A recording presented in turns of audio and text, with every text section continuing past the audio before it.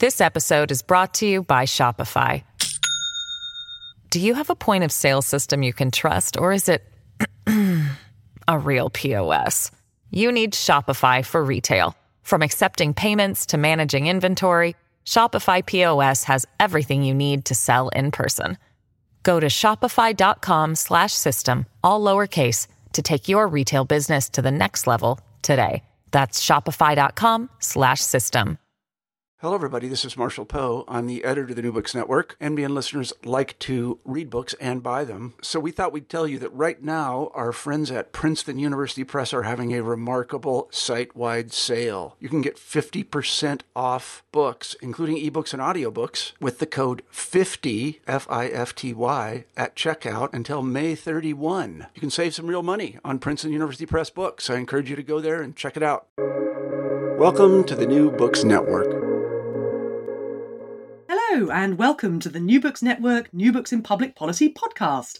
My name is Ursula Hackett, and today I'm delighted to welcome Professor Sidney Tarrow, who is the author of Movements and Parties, Critical Connections in American Political Development, which was published by Cambridge University Press in 2021. Welcome to the show, Sid. Thanks very much, Ursula. Well, I'm absolutely delighted to have this conversation because this extraordinary book takes us on this amazing tour of the relations between movements and parties over the history of America. And it takes us through these very both short and long sort of cycles of contention. You call it a telescopic excursion, which I like very much, through the anti-slavery movement, the questions of the agrarian populist movement, women's rights, civil rights, the labor movement, the Christian right, and right up to date to the Trump administration and beyond. So it's this extraordinary journey. And I wondered if I could ask you first, Sid, tell me a bit about how this project came about. What's the origin story for Movements and Parties? Well, there's a short answer and a long answer.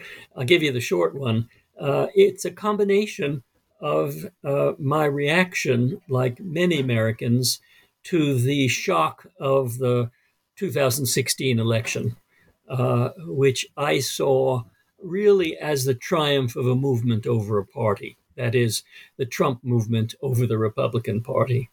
And that's the short answer. The somewhat longer answer is that I've always been interested in movements and parties and their interactions, going back to my PhD dissertation in Italy in, would you believe it, 1963, when I encountered the Communist Party and the peasant movement in southern Italy. And this seemed to me like a bizarre combination because I grew up in Brooklyn, which was an Italian-American neighborhood, and I'd always thought of Southern Italians as very conservative, church-bound and clientelistic-bound. And here was a peasant movement that had taken place in the late 1940s and early 1950s, which had been quite violent in some places and succeeded in wresting an agrarian reform from the Christian Democratic Party that was the leading party in government. And I wondered what the communists' role was in this. So my dissertation was on the relations between the peasant movement and the Communist Party. And it was a stretch both sociologically, because the party was mostly a working class party, and geographically, because the Communist Party had had virtually no presence in southern Italy before 1945. In fact, not even before fascism, because it was a northern party.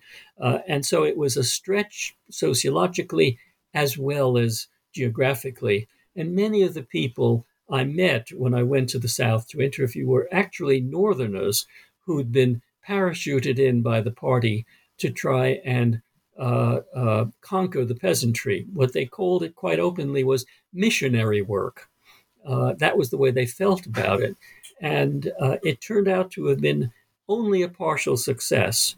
The party was never able to break the threshold, or I should say the ceiling, of 30%, and in most cases never even reached above 20% of the vote. And so the puzzle of the book was framed as what happens when a working class party from a foreign region tries to encounter a domestic indigenous peasant movement in a backward society. And that was the puzzle that the book addressed. It was published in 1967 by Yale under the title Peasant Communism in Southern Italy.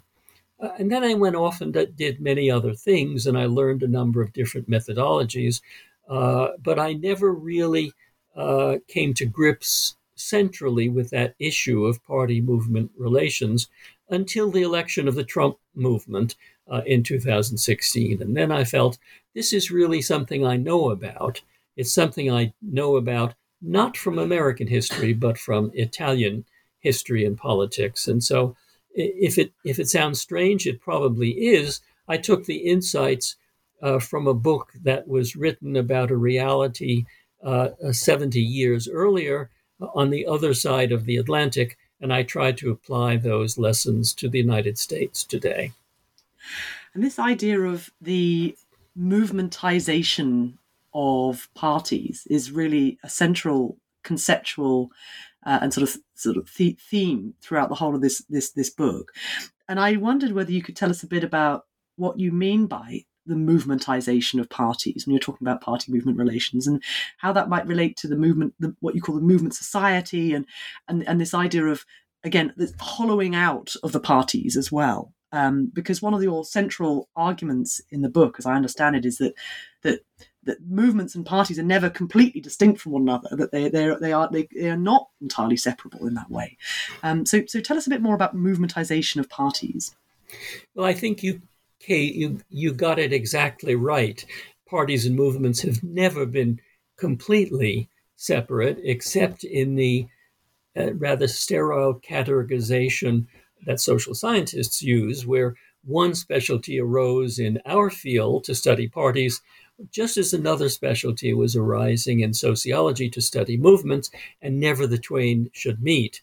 It's taken the real collapse of the classical American party system and the rise of what I called in a book with David Meyer, the movement society, for political scientists and sociologists to become alert to each other's contributions and to try and bring them together.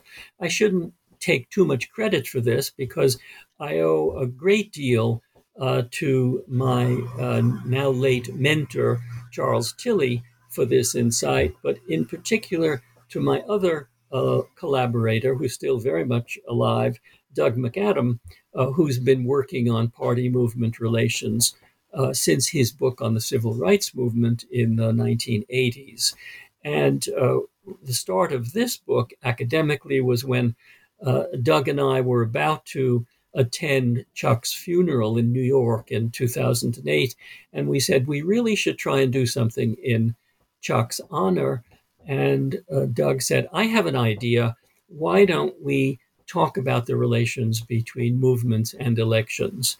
And so we published a piece in Perspectives on Politics very shortly after that laid out some of the problems, and we rewrote it for a social movement collection that Bert Klundermans brought together in 2013.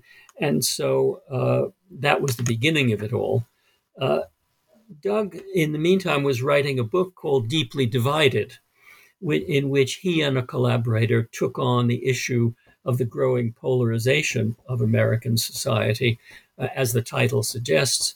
And unlike many of the political scientists who studied this question since the turn of the century, he saw polarization as a social phenomenon and not simply as an electoral phenomenon. And he went back in time to the 1970s when he believes this polarization began, and he looked for the roots of it not only in the conflict between civil rights and segregationists, but also in the institutional changes that the parties instituted in the early 1970s in their internal nomination system. He saw the rise of the direct primary after the McGovern reforms as one of the main efficient causes for the movementization of the party system, because it weakened the position of party organizers and party bosses, and it opened up the gates for non-party activists to participate in primaries. And that was first the case with veterans of the anti-war movement and the women's movement on the left, but in particular, it opened the doors of the Republican Party to the Christian coalition and allowed evangelical Christians a formative role at the grassroots in bringing people like themselves or people who claim to be like themselves into the higher ranks of the Republican Party. And if you look at many of the people running the Republican Party today, they are the product of the movementization of the party, which goes back to the 1970s. In the book, as you've seen, I detail many of these stages, and I won't go through them, but those were all predecessors for the Trumpian takeover of the Republican Party today. So would you say that movementization necessarily involves the weakening of parties, or is there something else in play here? Well, it can involve the strengthening of the parties. If we go back to the Civil War, for example, the move of a considerable portion of the abolitionists into the Republican Party strengthened that party, which had really only been formed 4 years before in 1854. The abolitionists strengthened the hand of that party, and they become the leading edge of the party. They called themselves the Radical Republicans, as you know, and they emerged from the war as the leading force in the Republican Party and were responsible for the passage of the 3 Reconstruction Amendments, which basically upended the classical federal constitution and turned the American state into a much more centralized system. So it's happened before, and it's happened in ways that have strengthened the party system. Very much, a great deal depends on the strategies that are followed by these movements.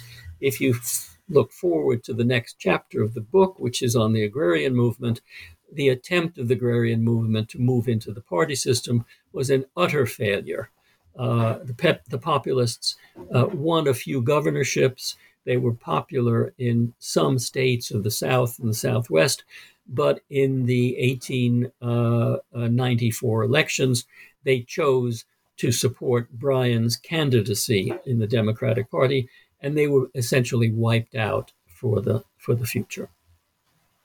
I mean, I wanted to ask, there's a couple of things there that I wanted to ask you about, Sid. And I mean, one of them, our listeners, I think, will be very interested to know just the extraordinary historical sweep of this book, that it goes right back. You start really with your story with the 1850s and you move it all the way right up to the modern day. Modern day to 2022. 2022, and looking forward very much as well. Absolutely. And I'd love to have, I hope we can have a very, there's a few things I'd like to ask you about that as well. And I'm wondering about this periodization, actually. And this is a very American political development question. Why do you start in the 1850s? I mean, there's some interesting observations you make at that time, thinking about the anti-slavery movement and its relationship with the radical Republicans. And thinking in particular about a movement that lacked what you said, an established recipe for collective action. And I was wondering, were you considered thinking about the Jackson presidency, the 1820s, 1830s, maybe some of the religious revivals that had taken place during the 18th century into the 19th century. Just wondering why the 1850s is the moment. Is this a story about the critical juncture of the Civil War, of course, or were there other considerations that informed your periodization? Well, you've used the term that I was going to use to answer your question, and that is critical junctures.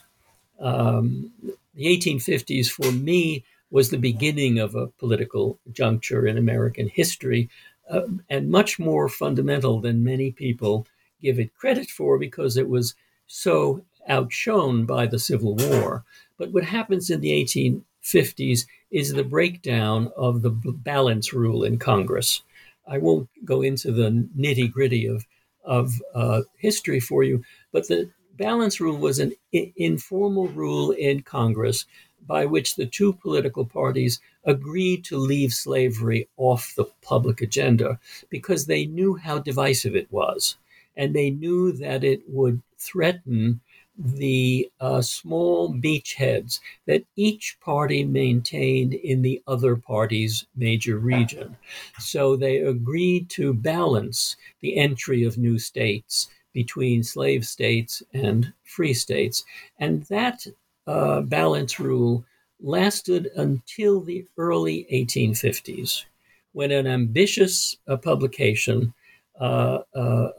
ambitious political group decided that it was time to open up the West to slaveholders, which in turn threatened the livelihood of the considerable portion of New England farmers who had moved to the Midwest, what was known as the West at the time.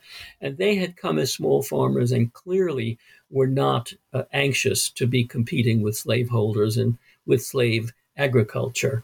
That really breaks up the coalition that had constituted the Whig Party for the previous 30 years.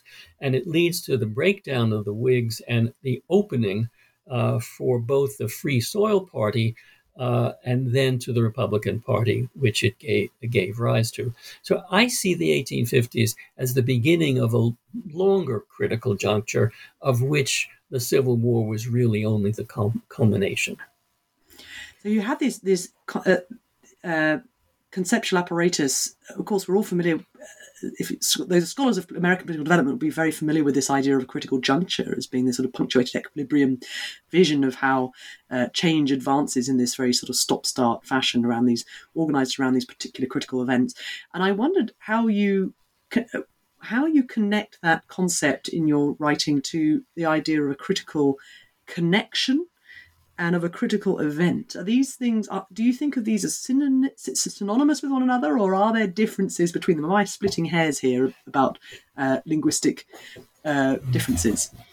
No, you're not splitting hairs, but if I may permit to cite you a new book that just came out, which is edited by David Collier and Gerardo Monk, and it's called Critical Junctures and Historical Legacies, Insights and Methods for Comparative Social Science.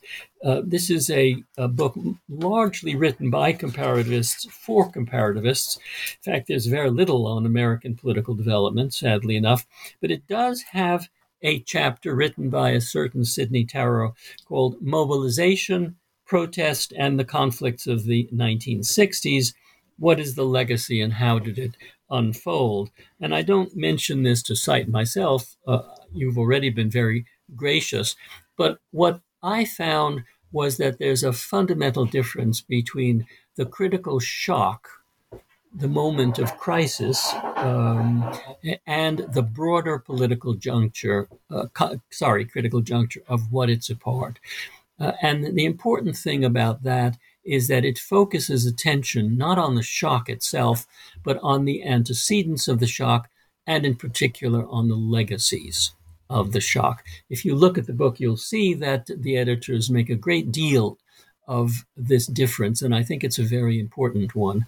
So I think, illustrated it in the case of the Civil War, which was the shock, but in fact, the critical juncture begins with the antecedents, for example, the breakdown of the balance rule, and ends up with a legacy, and that legacy is the Reconstruction amendments and the rise of Jim Crow politics in the South. In my piece in this book on critical junctures, I compared the French events of May 1968 with the Italian equivalent and with the American 60s, and I pointed out that while the critical shock in France was far greater and far more publicized, mostly by the French, nevertheless, the legacy of that shock was much less than the legacy of the 1960s in the United States or of the movements of the 60s in Italy. And I think that distinction is an important one, and it's one which I hope to make more of in the next piece I write. It won't be another book, I hope. In the next piece I write on the distinction between the shock of the Trump election and its legacy, which we are still living through at the moment. Fascinating. Yes. So I'd like to move us to the period of time immediately after the triumph or the successes, and then of course some very substantial backsliding and pressure and opposing pressure against the those who are supportive of first of all the abolitionist cause, but then also of course of the cause of Reconstruction and so on, and that is to flash forward a little to your agrarian movement and the conversations you have. Something you mentioned just a little while ago, Sid, about the extraordinary successes that you see of the anti-slavery movement, and then the failures of the agrarian populist movement. And I wondered what your thoughts were about why the agrarian movement was unable to repeat the sort of breakthroughs that the abolitionist movement had. Is this a question about which would you say is the most to blame? Is this about the underdeveloped administrative state? Is this about the lack of a civil war juncture? Is this about the sort of difficulties of adapting grassroots tactics? Is it about sexual cleavage? I mean, you mentioned a lot of things in the book, but I wondered what you thought was the most important of those factors in explaining that relative failure. Yes. Well, to start at the historical surface, the failure came in 1896 with a failure to grasp that the agrarian movement couldn't play in the same ballpark as the Democrats and Republicans.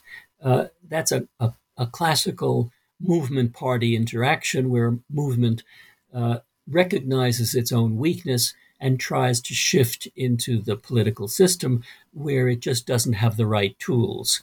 And I lay this out in the chapter. But more deeply, there's a structural story and a sectional story that lies behind the failure.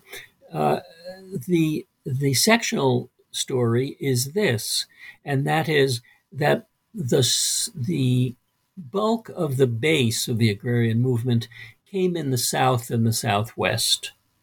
And these were regions that had not overcome the racial divisions of the Civil War. So many of those small farmers who were what we today would consider on the left, because they were building cooperatives, they were opposing the railroads, they were opposing the middlemen. These were people who were progressives in one sense, but they were also racists. And that was quite naturally a part of their heritage because they came out of the South. So there's a sectional problem in building an agrarian movement and turning it into a national party. In the northern Middle West, the party was mainly made up of Republicans. In the South, it was made up of former Democrats who were racists. And since something like 40% of the farmers in the South were Black, this was an obvious impediment to building a unified movement. The other structural part of the story is that America was on the cusp of becoming an industrial nation with an agrarian hinterland instead of the agrarian nation it had been before. And this meant that the trade unions were not yet mature enough to constitute an autonomous force that could forge a coalition with the agrarian movement. There were attempts to do so, but the radical the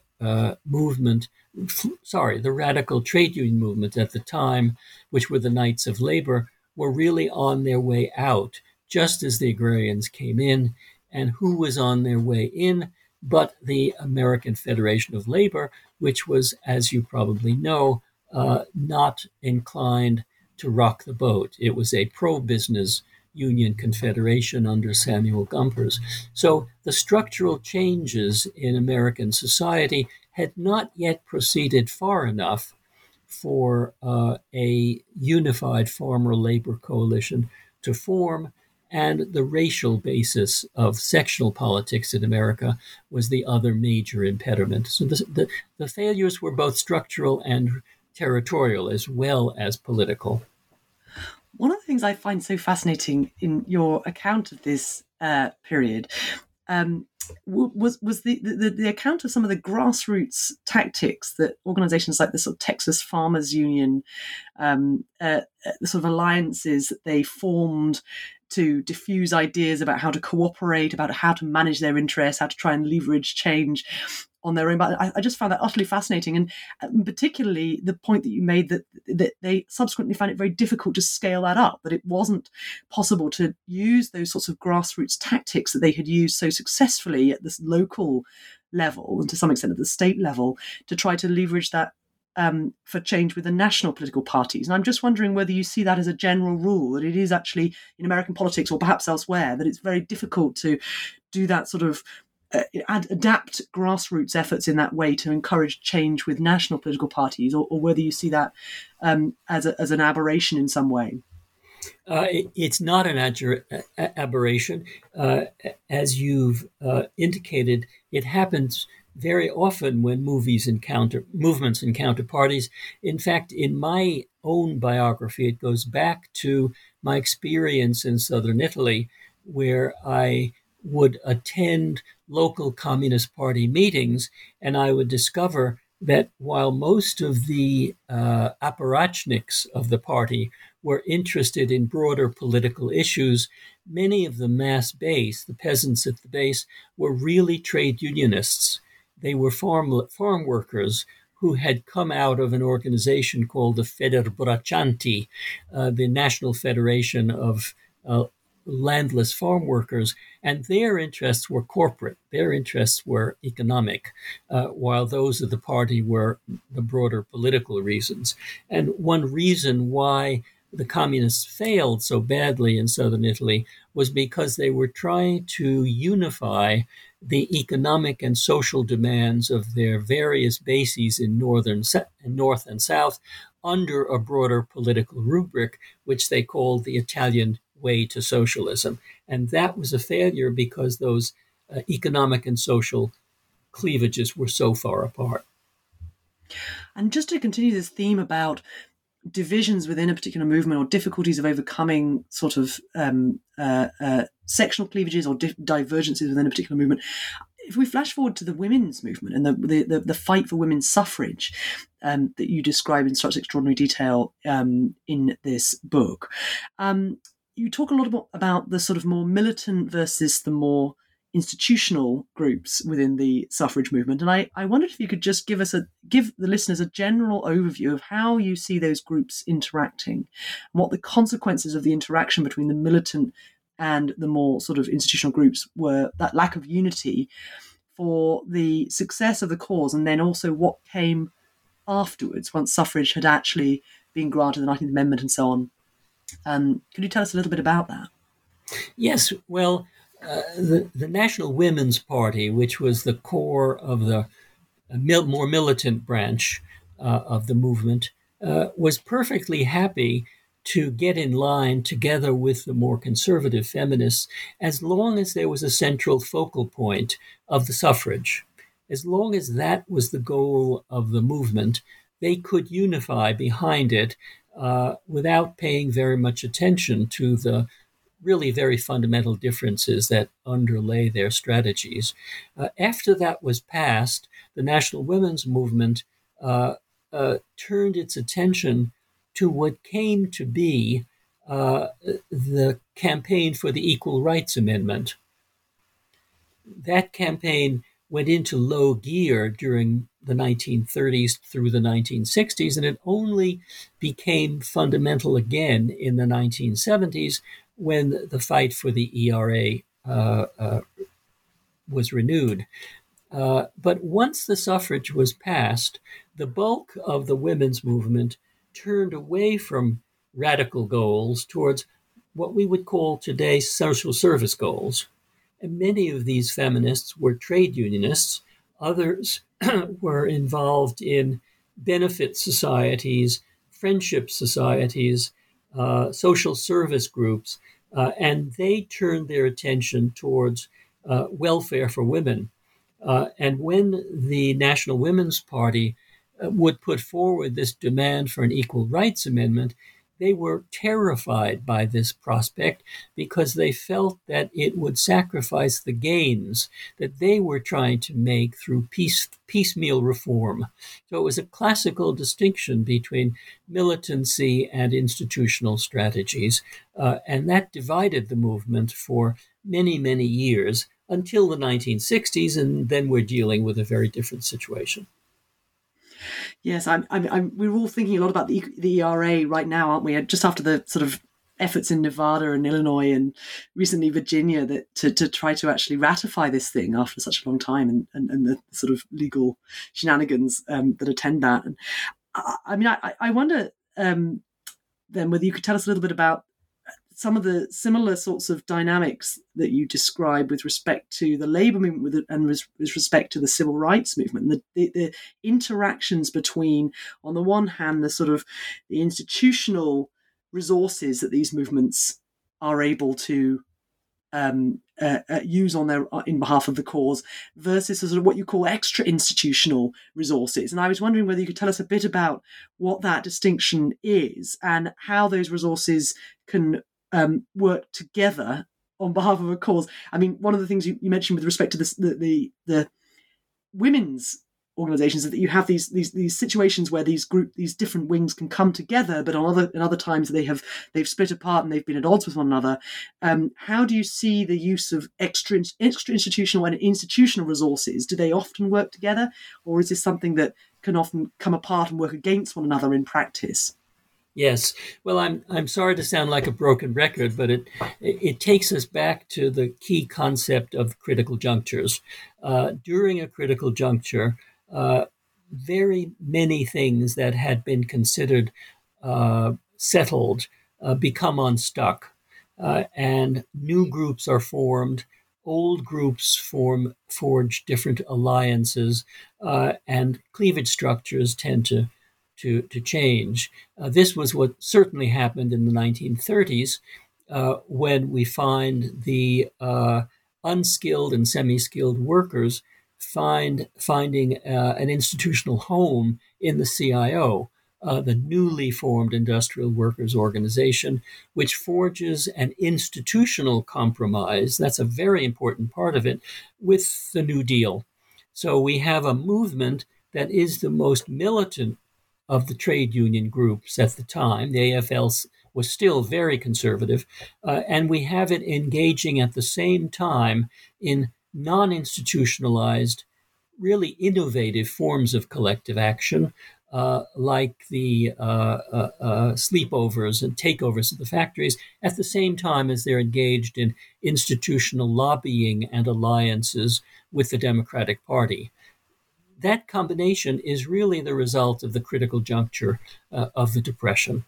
And to the extent that critical juncture gives way to the post-war political system, which it does as early as 1945, that alliance becomes almost entirely institutionalized, and the non-institutional forms of collective action are not only suppressed by the Taft-Hartley Act, but begin to disappear as unionization rates decline. We see the same connection of what Milkes and Titchener call a formative movement. We see the same connections in the civil rights movement. When I was young and far more radical than I am today, I tended to look down at the NAACP, along with many of the young progressives that I knew at the time. But in fact, the NAACP is at the heart of this juncture between institutional and non-institutional collective action. This episode is brought to you by Shopify. Do you have a point of sale system you can trust, or is it a real POS? You need Shopify for retail. From accepting payments to managing inventory, Shopify POS has everything you need to sell in person.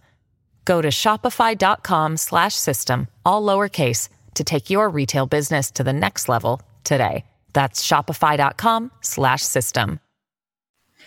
So I'd like to turn now to another of the many pieces of wonderful conceptual apparatus that you advance in this book, and that is this idea about different forms of hybridity, relations between movements and parties in the sort of latter part of the 20th century and into the 21st century. If we think about them in terms of horizontal or vertical or blended hybrids, different forms of party group relations. And you've got some examples in your book of these different sorts of hybrid. You're thinking about the anti-Iraq war movement, the Koch network, and the Tea Party, three very different sorts of organizations, different sorts of purposes. And you think of, am I right in thinking you think of horizontal hybrids as being the sort of traditional group party relations? I wondered if you could tell us, just for the listeners, those who haven't read the book yet, but would like to, what those differences between different sorts of hybrid are. And I was wondering whether you think of the sort of horizontal hybrids as those with grassroots support, deep support from public constituencies, whereas a sort of vertical hybrid, you use the example of the Tea Party, whether they think of those as mere astroturf organisations that lack grassroots supports, or whether there's an entirely different characterisation that would be more accurate to describe the differences between those forms of hybridity. Yes, I think you've hit upon one of the more complex parts of the book, and the one that's most difficult to explain to somebody who hasn't read the book, even to somebody who has read the book, and even to somebody who's written the book, that is to say, to myself. I'm not sure in retrospect that typology of types of hybridity is as revelatory as I thought it was at the time. But I think what's important, and here is something you've mentioned before, is what Schlossman and Rosenberg call the hollowing out of the party system. If you look at some of the work that Theda Skocpol has done with her students, and especially with Alex Hertel Fernandez, some of this work shows the difference in the organizational growth of groups within the Republican Party framework and those groups outside the framework who are allied with it. And the financial resources that accumulate in the first group are much, much smaller than those that accumulate in the second group. In that second group, there are a number of organizations that were quite small at the beginning of the 21st century, which began to blossom financially as big money, particularly hidden money, went into these nonprofit groups, while the groups associated with the Republican Party directly begin to lose out. So hybridity is in part the result of party weakness and the growth of non-party organizations. And we see this in particular in the Trump campaign. Trump starts out his campaign with nothing more than his own personal reputation and the purely formalistic support of the Republican Party apparatus. What he puts together at the grassroots are an extraordinary set of coalitions among groups that have been around for decades, groups like the NRA, groups like the Police Benevolent Associations, groups like the Tea Party, and various gun clubs. He puts together a coalition of these groups at the base, which had nothing to do with each other, other than a general ideological affinity. And that is Trump's organization. And it's something that we tend to forget about because the media have been so focused on Trump as a mesmerizing, charismatic, or demagogic leader. All those things are true, but Trump has a grassroots organization that largely explains his success in 2016, and that's what led me to the concept of hybridity. So it was an empirical observation that led to an effort at theoretical typologizing. I'm not entirely sure that effort came off.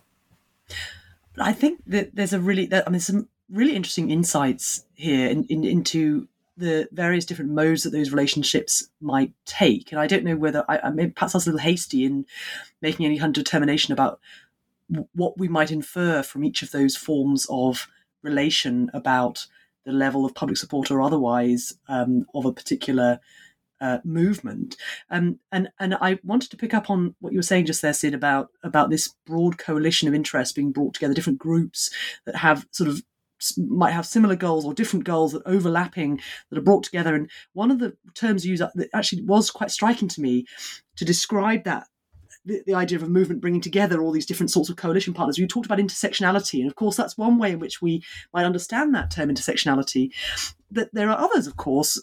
We're thinking about intersectionality as a sort of overlapping forms of disadvantage and of forms of oppression and of privilege. And maybe this is a little bit beyond the scope of our conversation here, but I just wondered whether you might reflect upon that term intersectionality and how it applies to some of these movements that you have identified and their relationships with parties in America, over the course of American political development.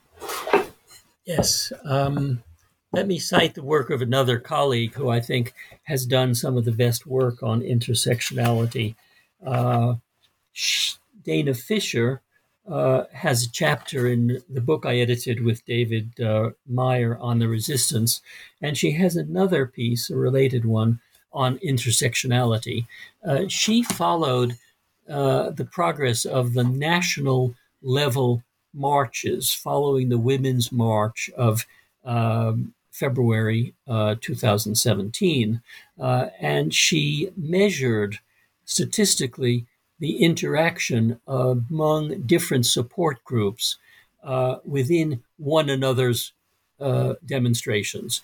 So, if you will, just as an example, she studies the climate change group, and she asks how many supporters of the climate change, anti-climate change march came out of the women's movement, how many came out of the African American movement, how many came out of the scientific movement. And the numbers are significant, but not majoritarian. Most of these marches, although they made a tremendous effort to be intersectional, were basically sectoral marches, with the exception of the original Women's March, which was not really a women's march, it was an anti-Trump march. So what we have at the end of this period, which she studies of 2017 through 2018, is evidence of intersectionality, but it tends to decline as people go back into their relatively cloistered sectional homes. And the only thing that brings them out again, and this will reveal my prejudices as a moderate progressive, the only thing that brings them back together again is the election of 2018 and then the election of 2020. Those intersectional moments are significant, but they're significant as moments rather than as an accumulating mass movement. That's so interesting. I mean, I think it reminds me also of Legina Gauze's book on protest, The Advantage of Disadvantage. I don't know if it's published very recently, actually, but she also has some interesting... How are you spelling her name? Oh, Legina Gauze, Gause. I hope I'm pronouncing that right. Okay, thanks. But she has this wonderful book, Advantage of Disadvantage, which has some really interesting data on protest activity and various ways in which we might understand the characteristics of the protesters and also of their cause. And it sounds as if a lot of this may well be very much relevant to these conversations. I mean, I think we have to come now to the Trump, the anti-Trump movement, and to Donald Trump's presidency. And I mean, I think that you have some very compelling chapters in the latter part of your book about the ways in which Donald Trump, as the Trumpist movement, and you're quite open about describing it in that way, the Trumpist movement takes over the Republican Party. And then some reflections also about what might come next. And you mentioned 2018, you mentioned 2020. And I was wondering whether there's anything that, since your book has been published, Sid, that gives you any additional thoughts on the sort of viability of the Trumpist movement going forward, from any developments that have taken place since that publication, and maybe more broadly your sort of sense of hope or pessimism about the future of American democracy in the sort of post-Trump world, but also a world which is extremely unequal and one that is extremely polarized as well. So, is there anything that has since the publication of your book that has set your thinking in a particular course on those ideas? Well, until 2 months ago, I probably would have said January the 6th is the watershed. That is probably going to divide the MAGA movement from the mainstream Republican Party. I've become less certain of that, if only because the mainstream Republicans continue to bow their obeisance to Trump and indirectly to the movement that he continues to control. So I'm not as certain as I was then that the long-term effect of the insurrection is going to set the Republican Party back on the route towards being a conventional conservative party. But then a month and a half ago, Russia invaded Ukraine. And we're in the middle of that, not only militarily, but politically. The United States is in the middle of reacting to that, and it's one which has left the pure Trumpians in rather an embarrassing position. If we look forward a few months to the 2022 elections, we are undoubtedly going to see the Democrats pulling up videos of Trump on the campaign trail saying, Russia, if you're listening, and claiming that Putin is a more reliable source than the American intelligence agencies. We're going to see the Democrats, if they have any sense at all, reminding the Republican Party of how pro-Putin and anti-NATO and anti-Ukraine the Trump administration was, and by extension to paste that label to the Republican Party today. The Republicans, though, are very quick on the trigger to shift their own position on Ukraine as it becomes more and more clear that we're probably entering a new phase of global history. We may not be going back to the Cold War as it was in the 1950s or 60s, but we are certainly returning to a far more cleavage-based international system. And that being the case, it's very hard to predict what's going to happen to the Republican Party. Trump, if I'm reading the situation correctly, Trump is increasingly irrelevant to the debates within the Republican Party about the war, because every time he opens his mouth about the war, he risks reminding people of how pro-Putin he was during his administration and allowing the entire party to be stuck with the label of pro-Putinism and anti-democracy. So we're very much in the middle of a, if you will, a legacy of the Trump administration. Mm-hmm. Mm-hmm. I'm so sorry, Joel. I must say something about the last part of your book, which is where you bring in some comparators with Italy, with South Korea, and with Chile, in order to reflect upon the future of American democracy and the relationships between movements and parties. And I wondered whether you could tell you. I feel like we should say a little bit about that, because this is a wonderful piece of American political development writing, and that also has very much this comparative angle, of course, for obvious reasons. Given that you are a comparativist by training and by and so on. But I wondered about those comparators, why you chose those particular comparators, whether there were other comparators cross-nationally that you were thinking of that might help to shed light upon America's sort of democratic crisis, if that's not too strong a word? I regard that chapter as the weakest of the book. It reaches out furthest from the major themes of the book, and it's more illustrative than analytical. It shows different combinations of movement-party relations during different critical junctures, and I think it succeeded as far as that was concerned. I'm not so sure that it added anything analytically to the book's message as a whole. And why I chose those three countries is probably, well, it would be embarrassing to some people, but not to me, and I hope not to you. I chose those three countries because I know something about them. And in two of the three cases, I read the languages. And in the third case, South Korea, where I don't read the language, much of the best work is in English because South Korean political scientists don't get tenure if they publish in Korean. So I chose those three countries because they illustrate varieties of party movement relations, but I think they also demonstrate that critical junctures, the outcome of critical junctures, are not always easy to interpret.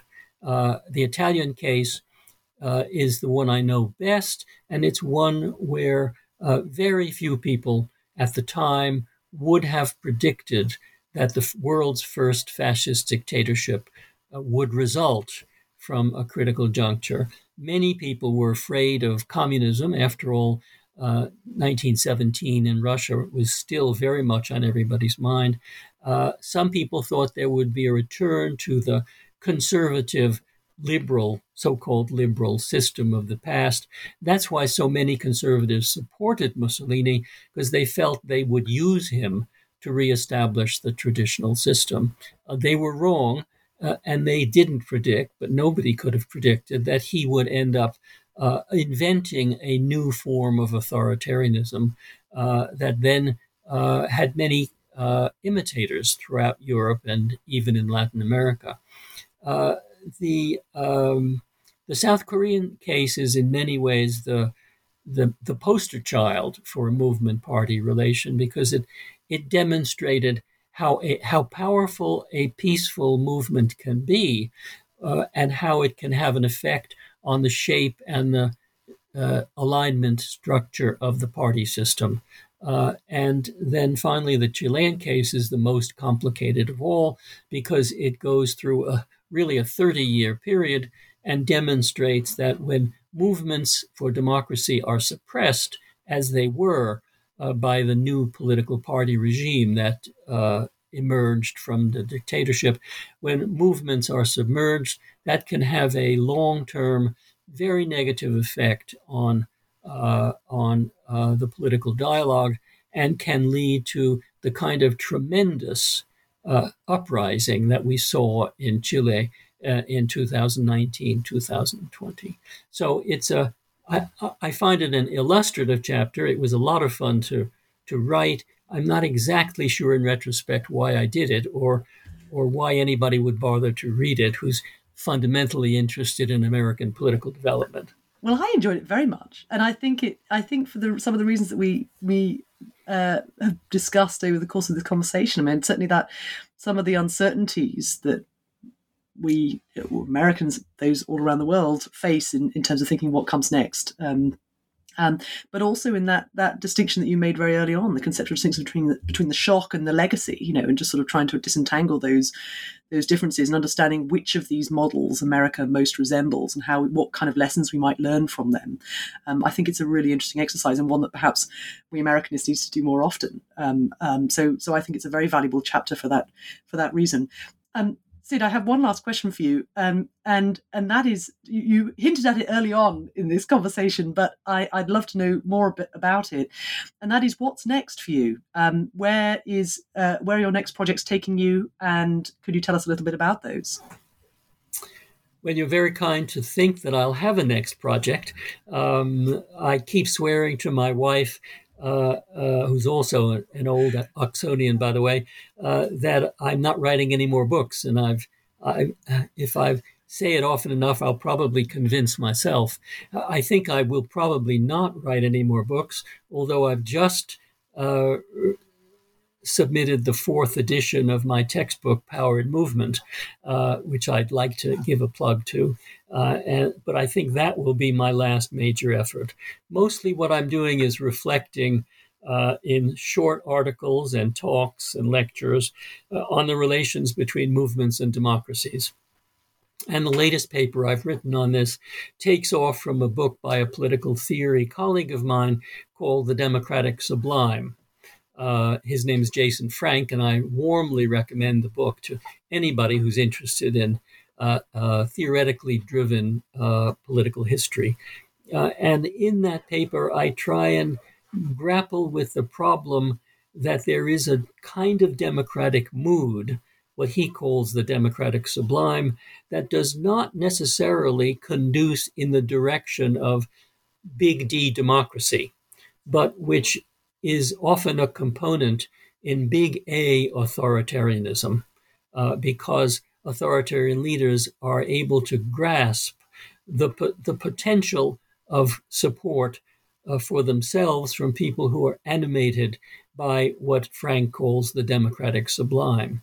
And that's a paradox that people have been talking about since the French Revolution, with Jacob Talmon's book, his anti-Rousseauian book, but which we now have a lot more information about when we look at many of the authoritarian states that have emerged in the world since the 1990s. I only need to mention Putin's Russia to point out that we do not understand Putin's Russia if we see support for him as completely composed of support for authoritarianism. There are, many books of which point this out are now appearing. Popular Authoritarianism by Alex Matovsky, for example, which just appeared, demonstrates how many people see themselves as grassroots Democrats, but who support Putin because he saved the country from chaos. From the chaos of the Yeltsin regime. So that's something I'm fooling around with in my spare time when I'm not busy engaging in author meets critics discussions of movements and parties and being honored by podcasts like the one that you've been kind enough to organize. Oh, Sid, it's been an absolute honor to talk to you. I'm so grateful for you for taking the time. The book, everyone, is Movements and Parties, Critical Connections in American Political Development. Please do read it. It's absolutely wonderful. And all that remains for me to say is thank you so much for coming on the show. It's been a great pleasure, and I look forward to interacting with you again.